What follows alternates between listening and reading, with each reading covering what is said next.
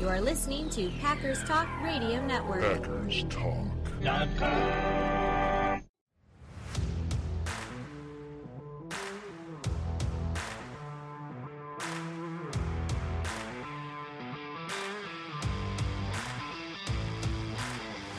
You're listening to No Huddle Radio on the Packers Talk Radio Network, your home for in-depth and thoughtful Packers analysis. I'm your host, JJ Leahy. My co-host is my good friend, Gil Martin. In addition to this show, I host Cheese and Packers, and Gil is the host of Locked On NHL, and he writes for the Packers Post and Cheesehead TV. We're here to talk Packers because you're all here for one thing, and that's a love for Green Bay football. Gil, thanks for joining me tonight. We're going to have a good time. We're going to talk about Sammy Watkins. We're going to talk about what the coaches said to the media today. Our listeners can't see you nodding. That I think they might think I'm just monologuing to myself here. No, I'm here. We're good.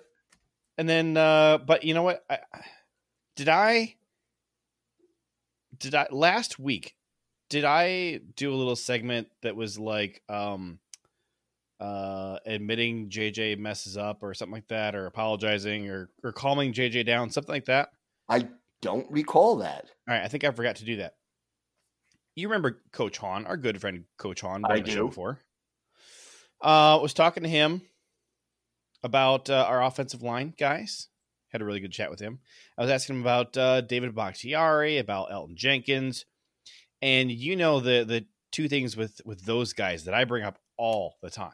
First is both of them. It has to do with their ACL tears. I keep bringing up that I don't know when we're going to get Elton back. Is he even going to play this season? Are we going to get him, halfway through the season? Is he going to, what's that timetable going to look like? And Coach Hahn basically told me I'm being silly, and he thinks that no question about it, he expects Elton to be ready week 3 this year. So that's a very encouraging. Specific answer. Well, yeah, but listen, he's an offensive line coach. Yeah. Dude knows his offensive line. And he was talking about how Bakhtiari's road to recovery was not super typical, and also Elton is younger. Yes. And then, and the thing about Bakhtiari that I bring up all the time is I don't know, number one, like how much tread he's got left on the tires, and number two, like how much is this injury going to affect him in the long run, right? Well, that's the bigger question now that the 2021 season is history. Yeah. The Packers, that you've heard the Packers talking all off season about the need to add to the tackle room. Mm-hmm.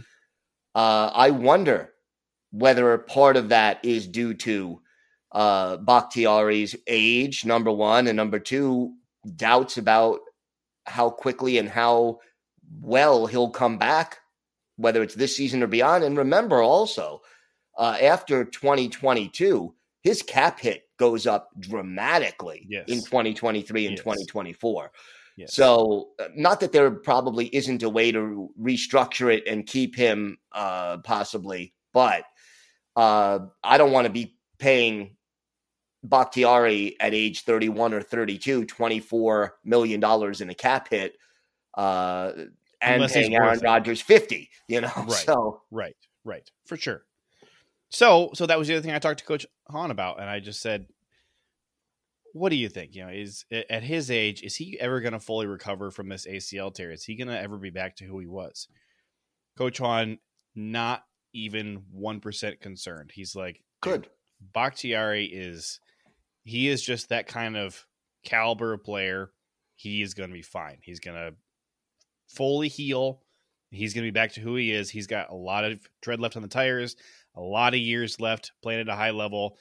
You don't need to start thinking of him as an old man yet, even though I have certainly been tempted to view him that way since the injury. But he's like, no, I don't think you realize just how good Bakhtiari is, and just the caliber of player that he is.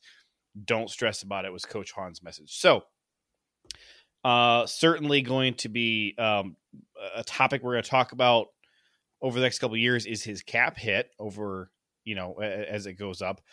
But from just a standpoint of, can he still be our left tackle going forward? smarter minds than mine have said, chill out, don't worry about it. So I hope so, because when we last saw David Bakhtiari healthy, he was the best pass blocking tackle in the game. And he had learned how to run block, which is something that just was not really taught in Green Bay prior to Matt LaFleur getting here. They didn't emphasize run blocking. And LaFleur got here and said, listen, glad that you have the pass blocking down pat. We got to work on your run blocking. And Bakhtiari is a smart, hardworking player. And he's like, oh, you want me to learn this? Boom, got it. Yep.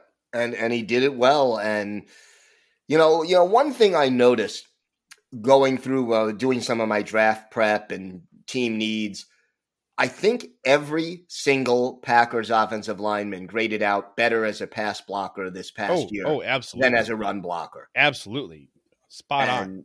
Yeah. And part of me is just saying we need one guy who's just going to knock people back, just be that great, run blocker who we can run behind on 3rd and 1 or 4th and 1 when we need that, that short gain, but you really want to have it in your back pocket.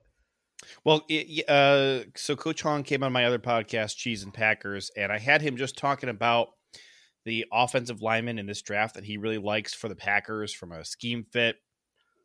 And Coach Hahn, he's offensive line is like his DNA, and he crushes hard on guys who can run block really well. So that was definitely his priority.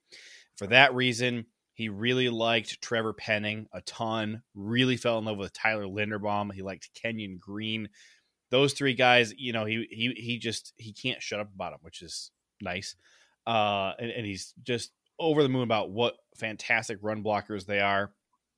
I think if the Packers add one of those, it could be transformational for this offensive line. And I asked him, I said, okay, well, Tyler Linderbaum is everybody says you got to play him at center, right? And Coach Hahn is like, okay, yeah, or you stick him at guard and he'll be an unbelievable guard, like Elton Jenkins is an unbelievable guard. And I'm like, all right, you know what?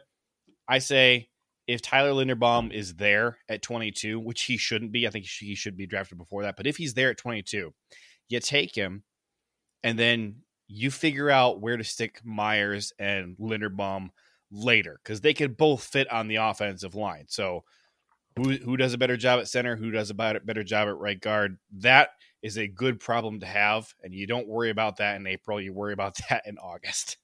Yeah.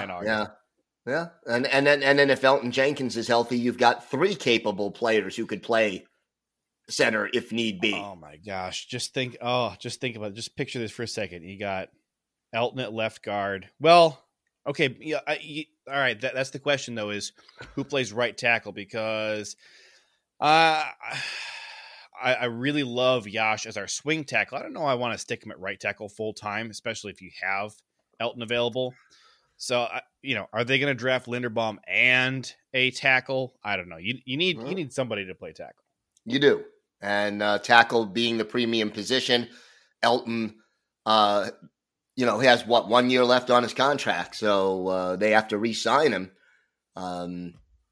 Well, yeah. And so, that plays into it too, is if you could draft a tackle and keep Elton on the interior and pay him as a guard instead of paying him tackle money, that would help you out. It would, but he's going to ask for tackle money anyway, as I believe you said last week.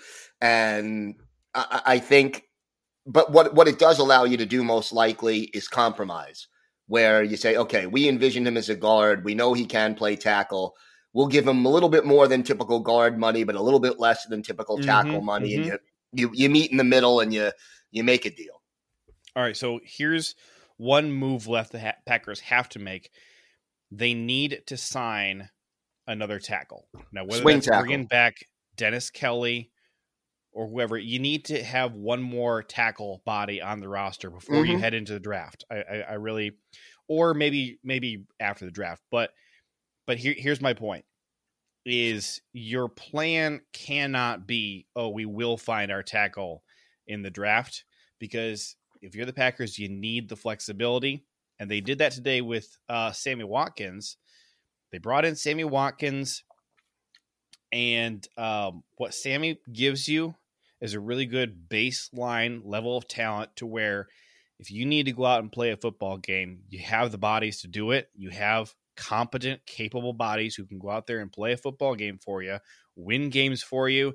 And that gives you the flexibility that, listen, if there's a wide receiver there available at your pick that you love, that you think is a great prospect, you take him.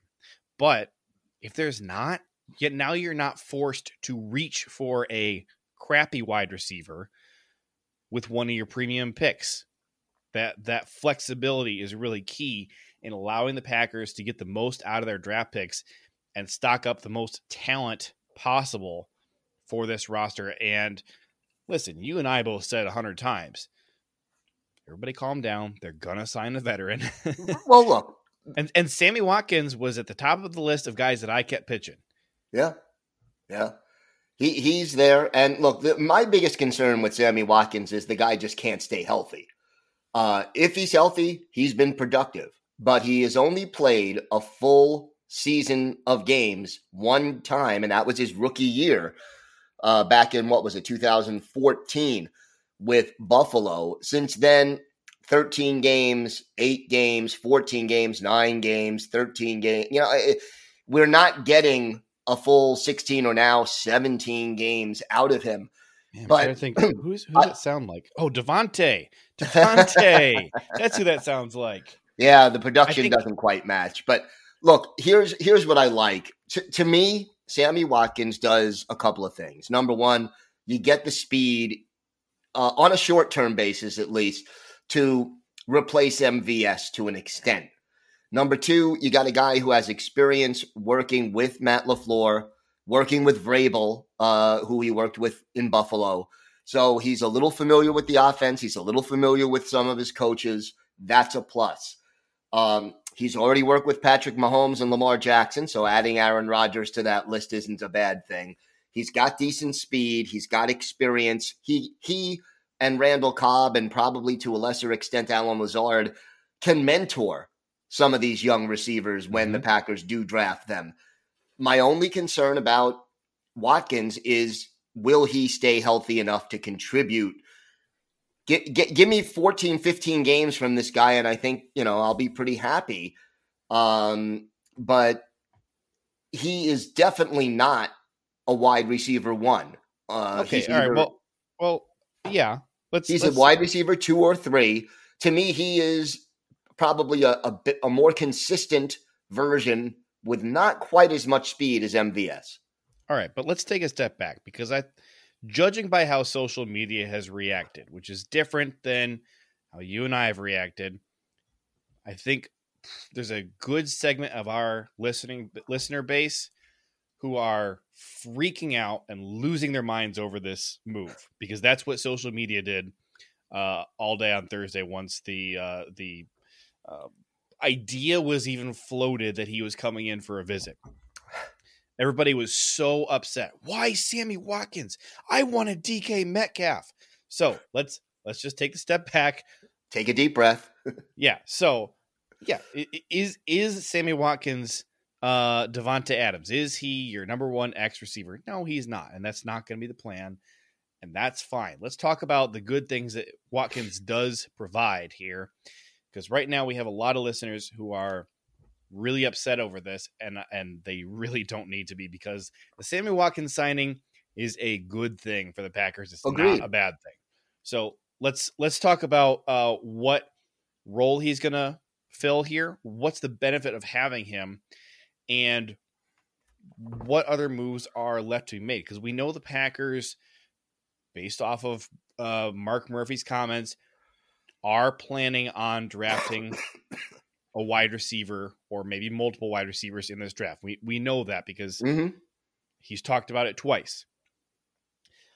The idea that they were going to bring in a veteran of Sammy Watkins' caliber, that was baked in. You and I were 1,000% confident that a move exactly like this was coming. Yep. Did we know it was going to be Sammy Watkins specifically? No, but we knew it was one of a handful of maybe 3 or 4 guys max And one of the names on that list that made the most sense was Sammy Watkins. Yep. You could throw out your Julio Jones if you want to, but he was going to be probably a lot more money, and we'll see where he ends up signing. I think that AJ Green was in that mix, especially given that the second, basically like 25 minutes after the Sammy Watkins signing was announced, AJ Green agreed to terms to go back to Arizona again. So I think AJ Green was in that conversation. Mm-hmm. And then the other guy that you would throw out there as maybe your option is Will Fuller. And if you're comparing Sammy Watkins and Will Fuller, a lot of the same injury concerns, but now you've also got these new character concerns with Will Fuller, where, he's had a lot of missed time due to suspension. He's had a similar amount of injury missed time as Sammy Watkins. And the fact that Sammy Watkins was dirt cheap. It was originally reported that this was a 1-year, $4 million deal. It's not entirely accurate because now we're hearing it's a 1-year deal worth up to $4 million. Right. So it's probably vet minimum with some incentives built in. And given who Sammy Watkins is, I'm just throwing this out there. Here's my prediction.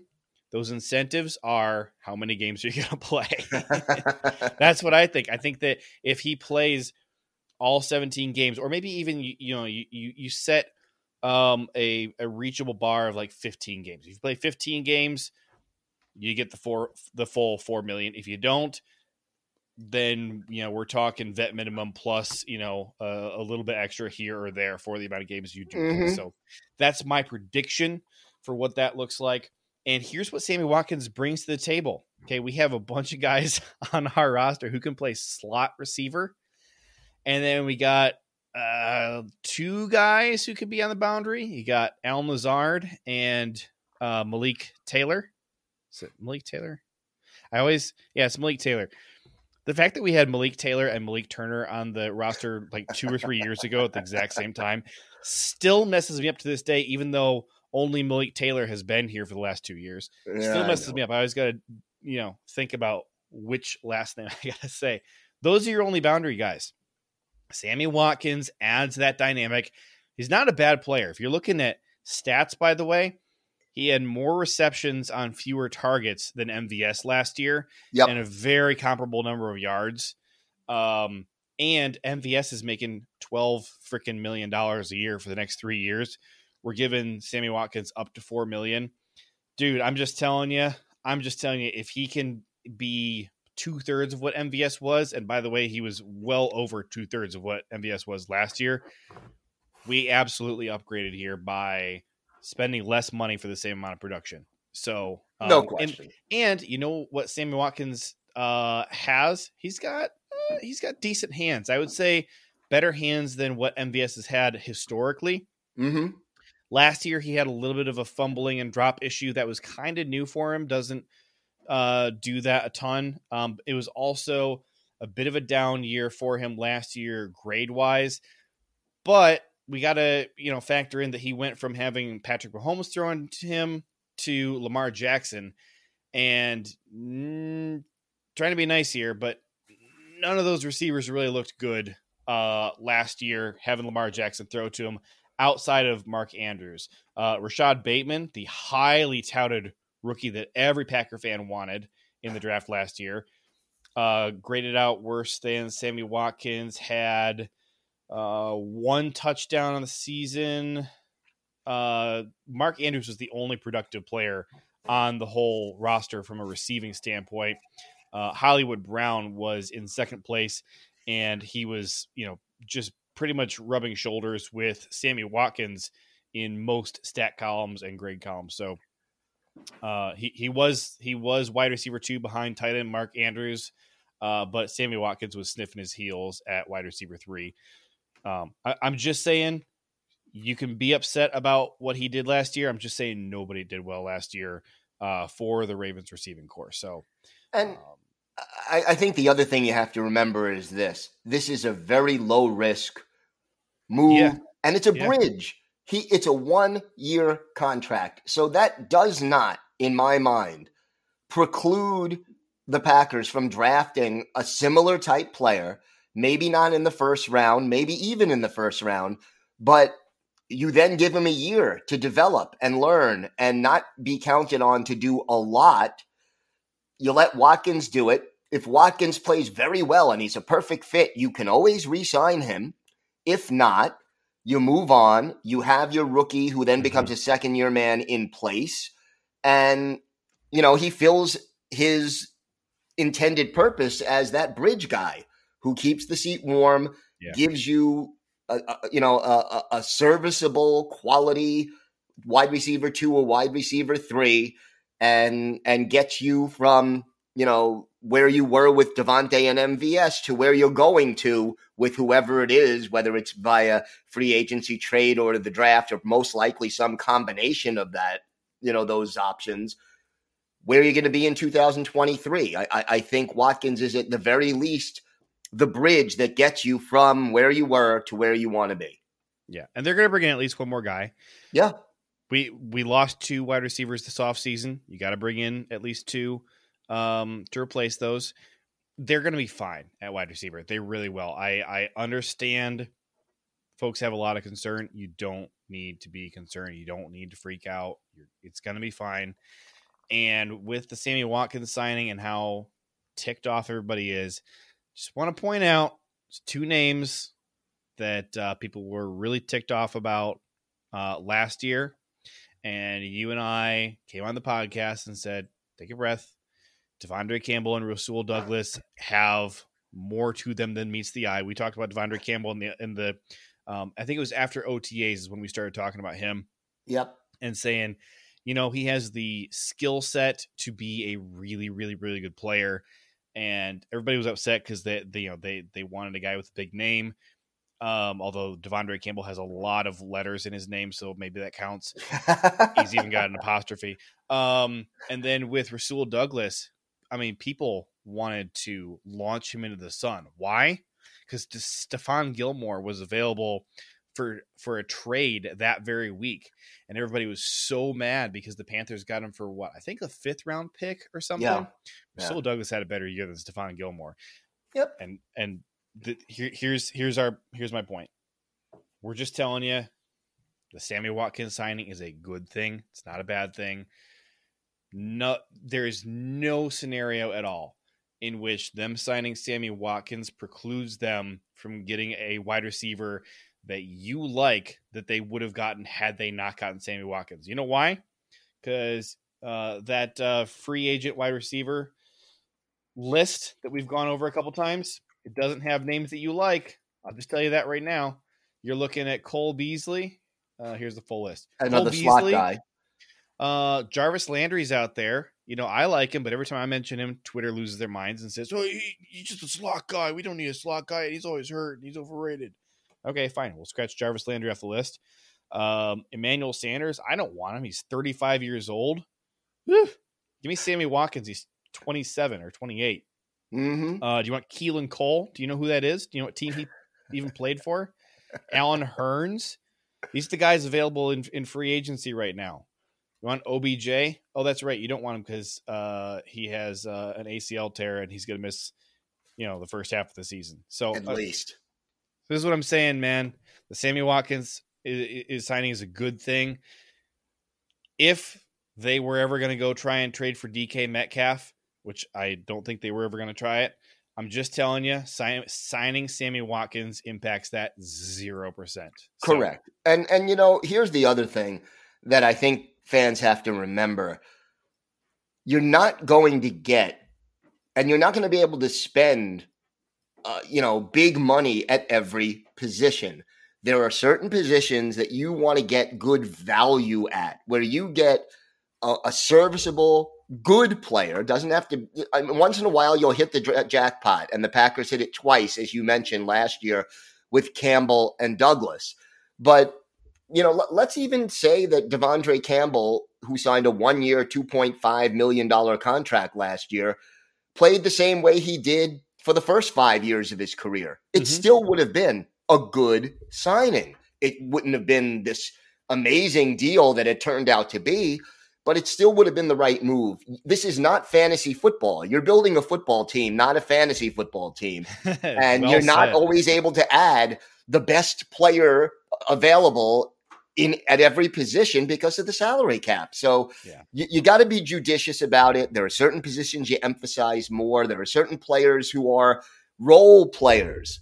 And Sammy Watkins is not being brought in here to be a star. He's being brought in here to play a role, to give the Packers consistency and experience at a position where they are lacking depth and talent right now. Mm-hmm.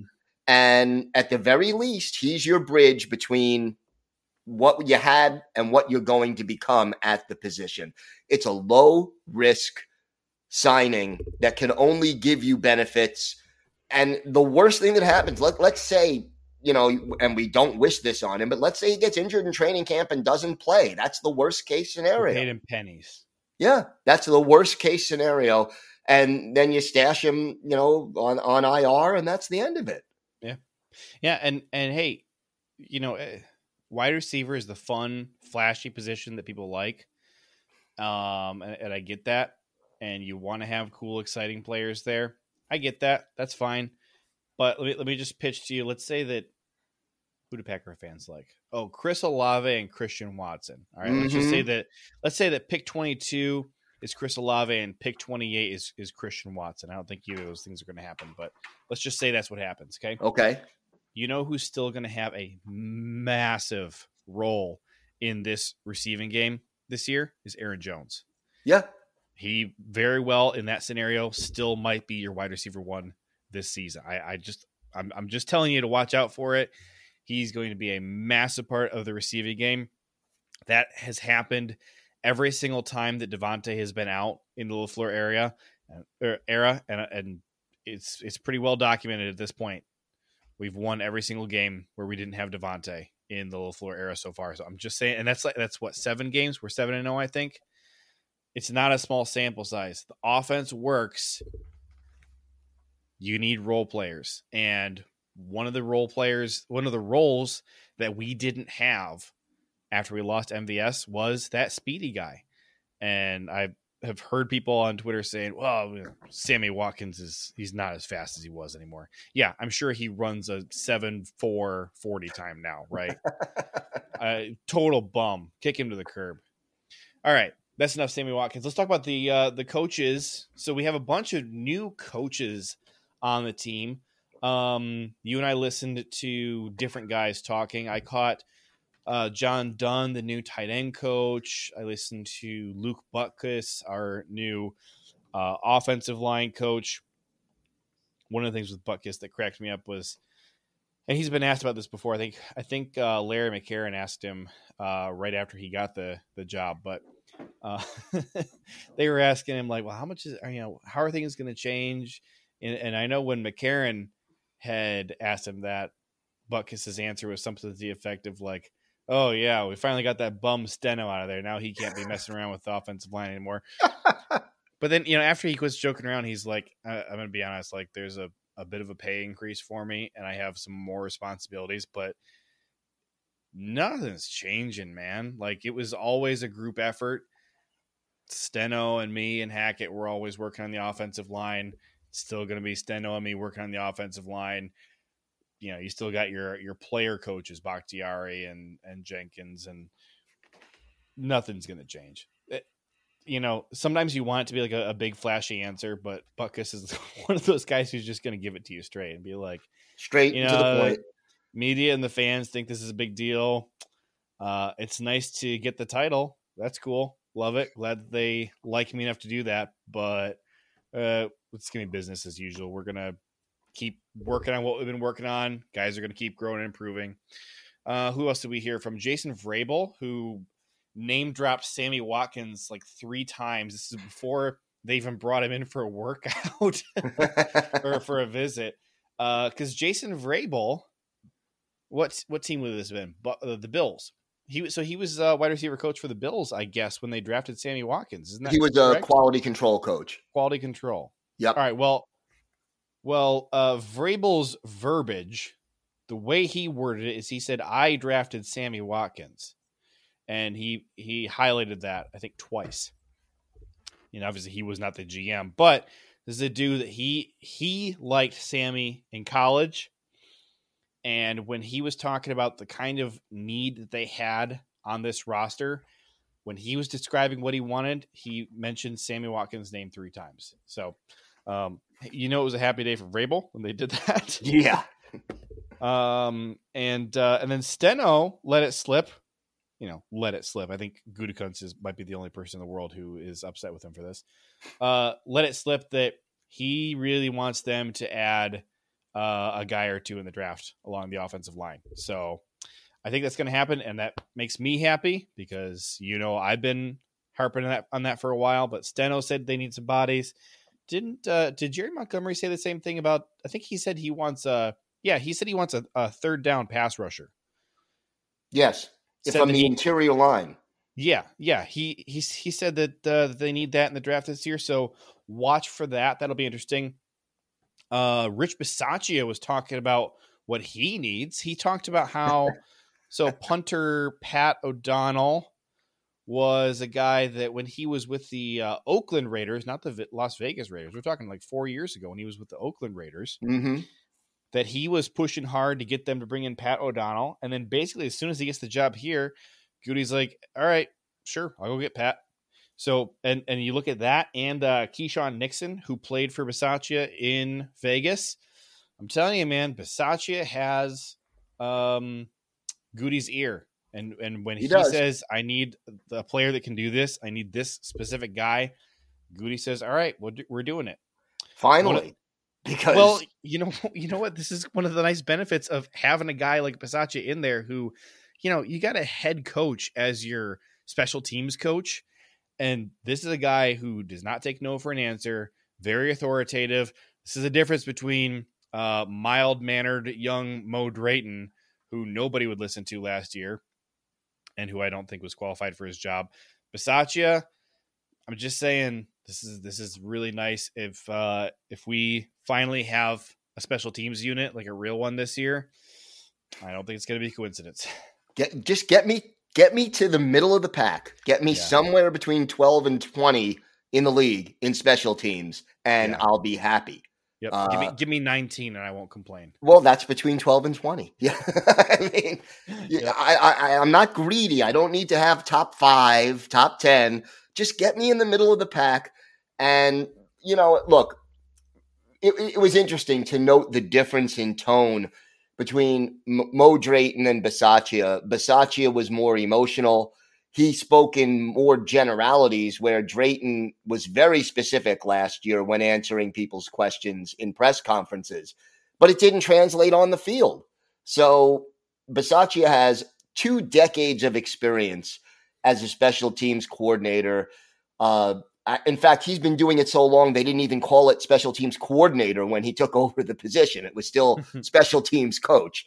But to me, adding him and giving him the authority to bring in some players shows that maybe, just maybe, this team is going to be serious enough about special teams to put some resources toward it. And I'll say this. I don't think we necessarily draft a long snapper or draft a special teams player. But on day 3 of the draft, I guarantee you Bisaccia has input into 1 or 2 of the guys we pick with a design to have him play special teams. It may be a choice between 2 or 3 guys with our 5th or 6th round pick. And Bisaccia says, no, this is the guy out of those 3 that would help me the most on special teams. And they pick that player instead of the other 2. Yeah. Remind me this week, shoot me a text and make sure that I actually follow up on this homework. I got to get a list from Pack Daddy. He put together a list of the guys in this draft who have the best special teams grades in college. That'd be fun to look at next week. When you think of special teams in the draft, the first name that comes to mind is Velus Jones Jr., very accomplished returner. I think this is a guy who, his position says wide receiver. I don't think there's really any role for him on offense. I just don't see it. I think you draft him to be a return specialist. But whether it's him or somebody else, I think Bisaccia is going to be pounding the table and saying, listen, you pay me a bunch of money. You dragged me to Green Bay. I'm not going to tarnish my reputation as a special teams coach by going out there with subpar players and doing a subpar job. Get me the tools I need to do my job, because that's why you brought me here. So I think, that'll be fun to look at next week. Who else? Steno. We talked to Steno. This one was frustrating to me, and you and I you let me vent before we started recording. I did. This, so I did. I won't vent to our audience that much, but I just was very, very disappointed to hear Steno talked about the decision to play Billy Turner at left tackle over Yosh Nijman against the 49ers. We have been talking for a long time about maybe Yosh was injured, and part of that was based on there's an iPhone video of Aaron Rodgers on the street in Green Bay talking about Yosh just a day or two before the 49ers game and saying something to the effect of like, I feel for him or something like that, talking about how he'd had a great season, but talking about it like past tense. And so we thought, well, maybe this is like an unreported injury. Apparently it was just like a demotion maybe that he was referring to, because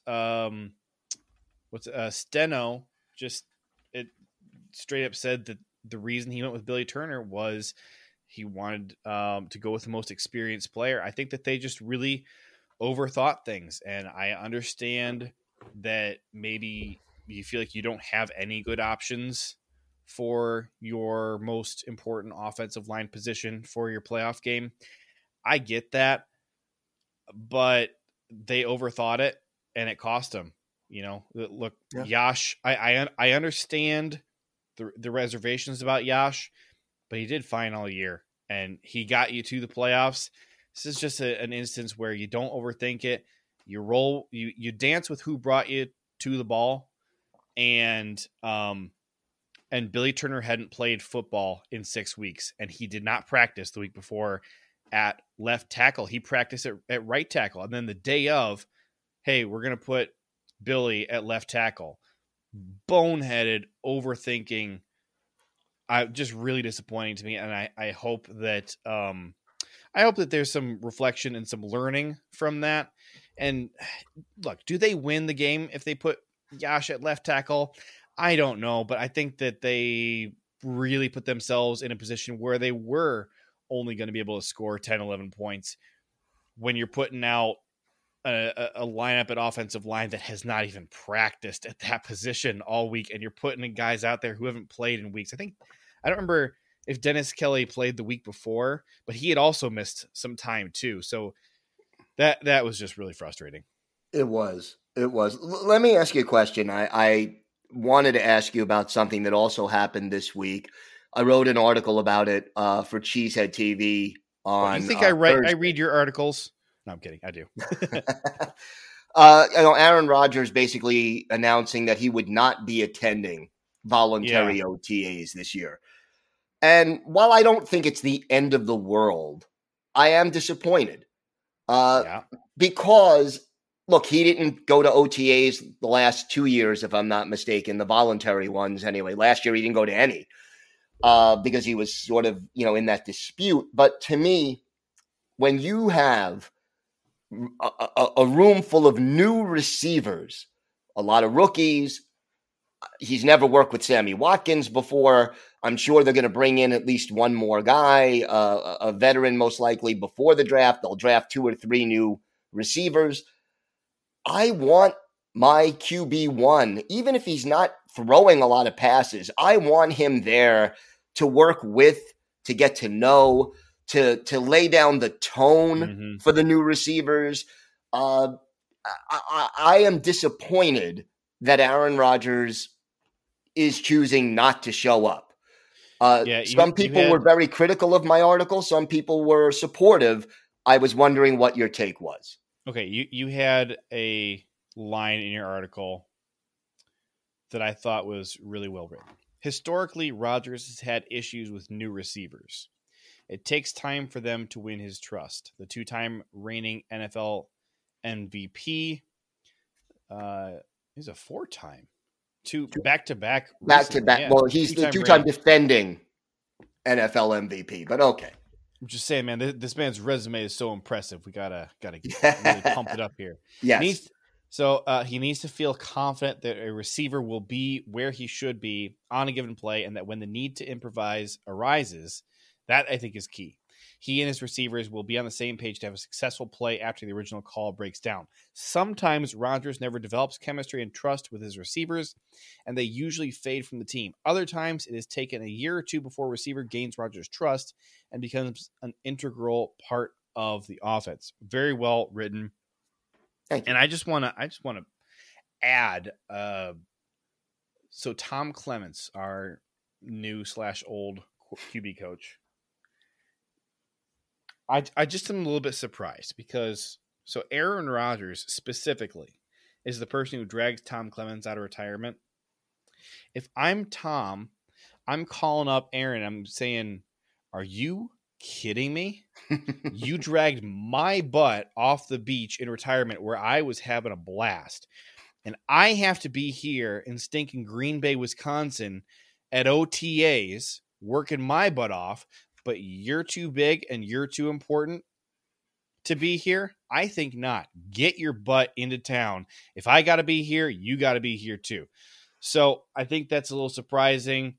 And look, does Aaron Rodgers need to be there for OTAs? No. Probably not. I think that if week 1 against the Saints hadn't happened last year, I would be more emphatic in saying he definitely doesn't need it.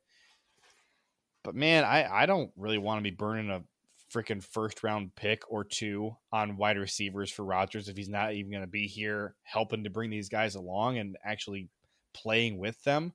Mm-hmm. You kidding me? No, you can throw to Sammy Watkins. You can throw to Malik Taylor, and I'm fine with that. I don't know. I am frustrated because I do think it hurts the potential and the development of these young guys. You know, I look at 2018.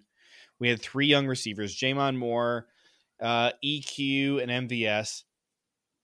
And Rodgers was so frustrated with them in training camp because they just didn't get it. Mm-hmm. And he would just come to the podium and, say something to the effect of just like, basically, I can't believe anybody is this stupid. I don't know why we're having to work on such basics here with these guys. I'm just telling you, man, rookies take a while to get going. It's frustrating to me, and I understand that he has his own off-season program that he wants to work. I understand that he feels like he knows his body and what he needs. Okay, that's fine, but your choices affect more than just you.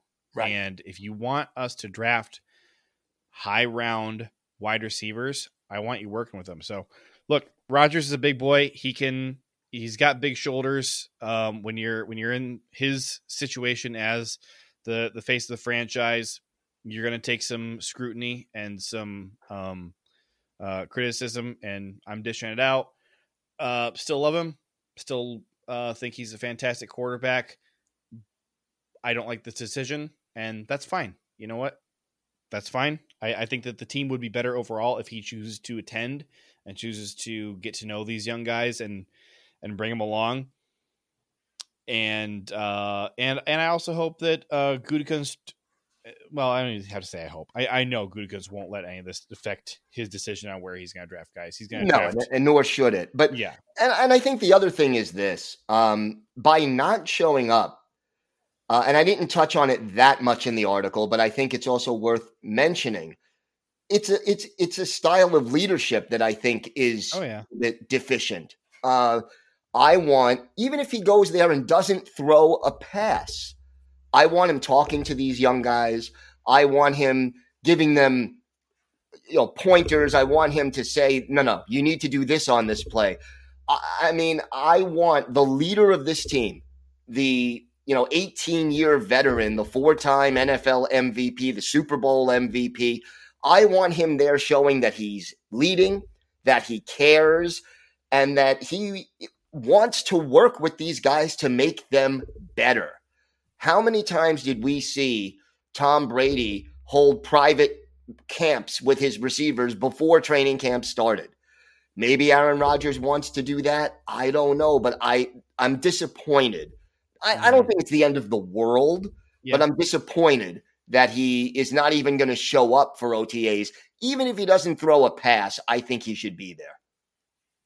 Was there anything else from the coach interviews that we need to touch on? I'm trying to think of if there were some guys who I didn't listen to that you got some interesting pointers. No, I think we pretty much covered it. I mean, Bisaccia was the one I was paying the closest attention to, just because it's been such an area of pain for Packer fans for way too long. So, who do you think was my Bisaccia?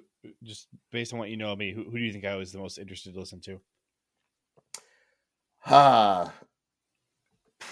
I think you were going with the offensive line. I think, you do know me. I know you. I mean, man. You're still kicking yourself about that playoff game. I think we all are. Yeah. But John Dunn was interesting to talk to as well. I'm sure we already talked about him on the podcast when we hired him, but I like the hiring of John Dunn. Me too. You know, there was an immediate negative reaction to his hiring, which I understood because you're looking at it and you're looking at the title he had just held 5 seconds before the promotion, which was offensive quality control assistant or quality control coach, something like that. He was just an analyst for the Packers. Yep. He was for 1 year. It was a reset for him. Prior to that, he was a very good tight end coach for the Jets. He had terrible players to work with who never did jack anywhere else. What's the name of the guy? The Jets had a tight end who was really good for them, and then he went to Minnesota and just sucked. What was his name? Oh, it was so beautiful to watch. He played for the Vikings in 2021? Yeah. Huh. Who was that? I'm looking. Jets, Vikings, tight end. I'm just Googling this. What's the guy's name? Not Tyler Herndon? Chris Herndon? Chris Herndon. Yeah. Yeah. Okay. He was now you look at like his grades and his stats. It wasn't like blow you away territory with the Jets, but man, he was awful with the Vikings. And he's not the only one. You look at every tight end who was working with John Dunn in New York, and they were not giving John Dunn good quality tight ends to be working with. He was taking these really rough prospects and turning them into gold. And everybody got fired when Adam Gase got fired because that organization was just a disaster. You know, one thing we never really talk about on this podcast is like our thoughts on other teams' drafts. Dude, I was so not a fan of the Zach Wilson pick, and I don't get it at all. No, I know. Wasn't my first choice either in that spot, but the Jets be the Jets. I mean, they haven't had – there are certain teams, and I don't want to go too far off on this tangent, but like the Jets, last Hall of Fame quarterback other than 1 year of Brett Favre was Joe Namath. Right. The Lions, Bobby Lane, the Bears, Sid Luckman. There are teams that just do not pick up quarterbacks. And for whatever reason, you know, there's a rumor here in New York that, you know, Joe Namath sold his soul to the devil, or the Jets sold their soul to the devil to win Super Bowl III, and they're never going to win one again. And it's probably not true, but it seems more and more true with each passing year because this organization can't get out of its own way. But yeah. Well, that's what, like with the Lions, I think wasn't it Bobby Lane? Bobby Lane cursed them. Yeah. Yeah. Okay. And so NFL Films put together this cool video about the Bobby Lane curse. I remember it. Yeah. So this was 2008 that they didn't they do an exorcism or something like that? I mean, I think they did do that. Yeah. So So the Bobby Lane curse, 50 years. So it started, I think, in 1958. So NFL Films put together this video in like 2007 or something like that. And they're like, man, it's about to be over. And you got these interviews with like the head coach, the GM at the time. And then like the video ends, and then there's like a text pops up on the screen that says, this coach that you were just listening to got fired 2 weeks after the interview. And then, you're like, oh, that was 2008. The Lions have been crap for 15 years since then. Oh boy. Anyways, all right. We don't have time left today to keep dunking on bad teams. We'll do that in the future. I'm going to keep trashing on some of the GMs I think really stink, like Howie Roseman. And I got a spicy opinion. I think Chris Ballard I don't like for the Colts. But we got plenty more episodes in the future to talk about that kind of stuff. We're going to wrap this up. We're going to get out of here. We'll be right back here and next week. Follow us on Twitter at JJ Leahy, at Gil Packers to stay up to date on all things Packers, or to ask us questions. You can email us at asknohuddle@gmail.com. Make sure you're subscribed to Packers Talk on iTunes, Google Play, Spotify, or wherever you get your podcasts. Big thanks to PackersTalk.com for powering our show, and thank you for listening. Until next time, go Pack Go. Go Pack Go. You are listening to Packers Talk Radio Network. Packers Talk.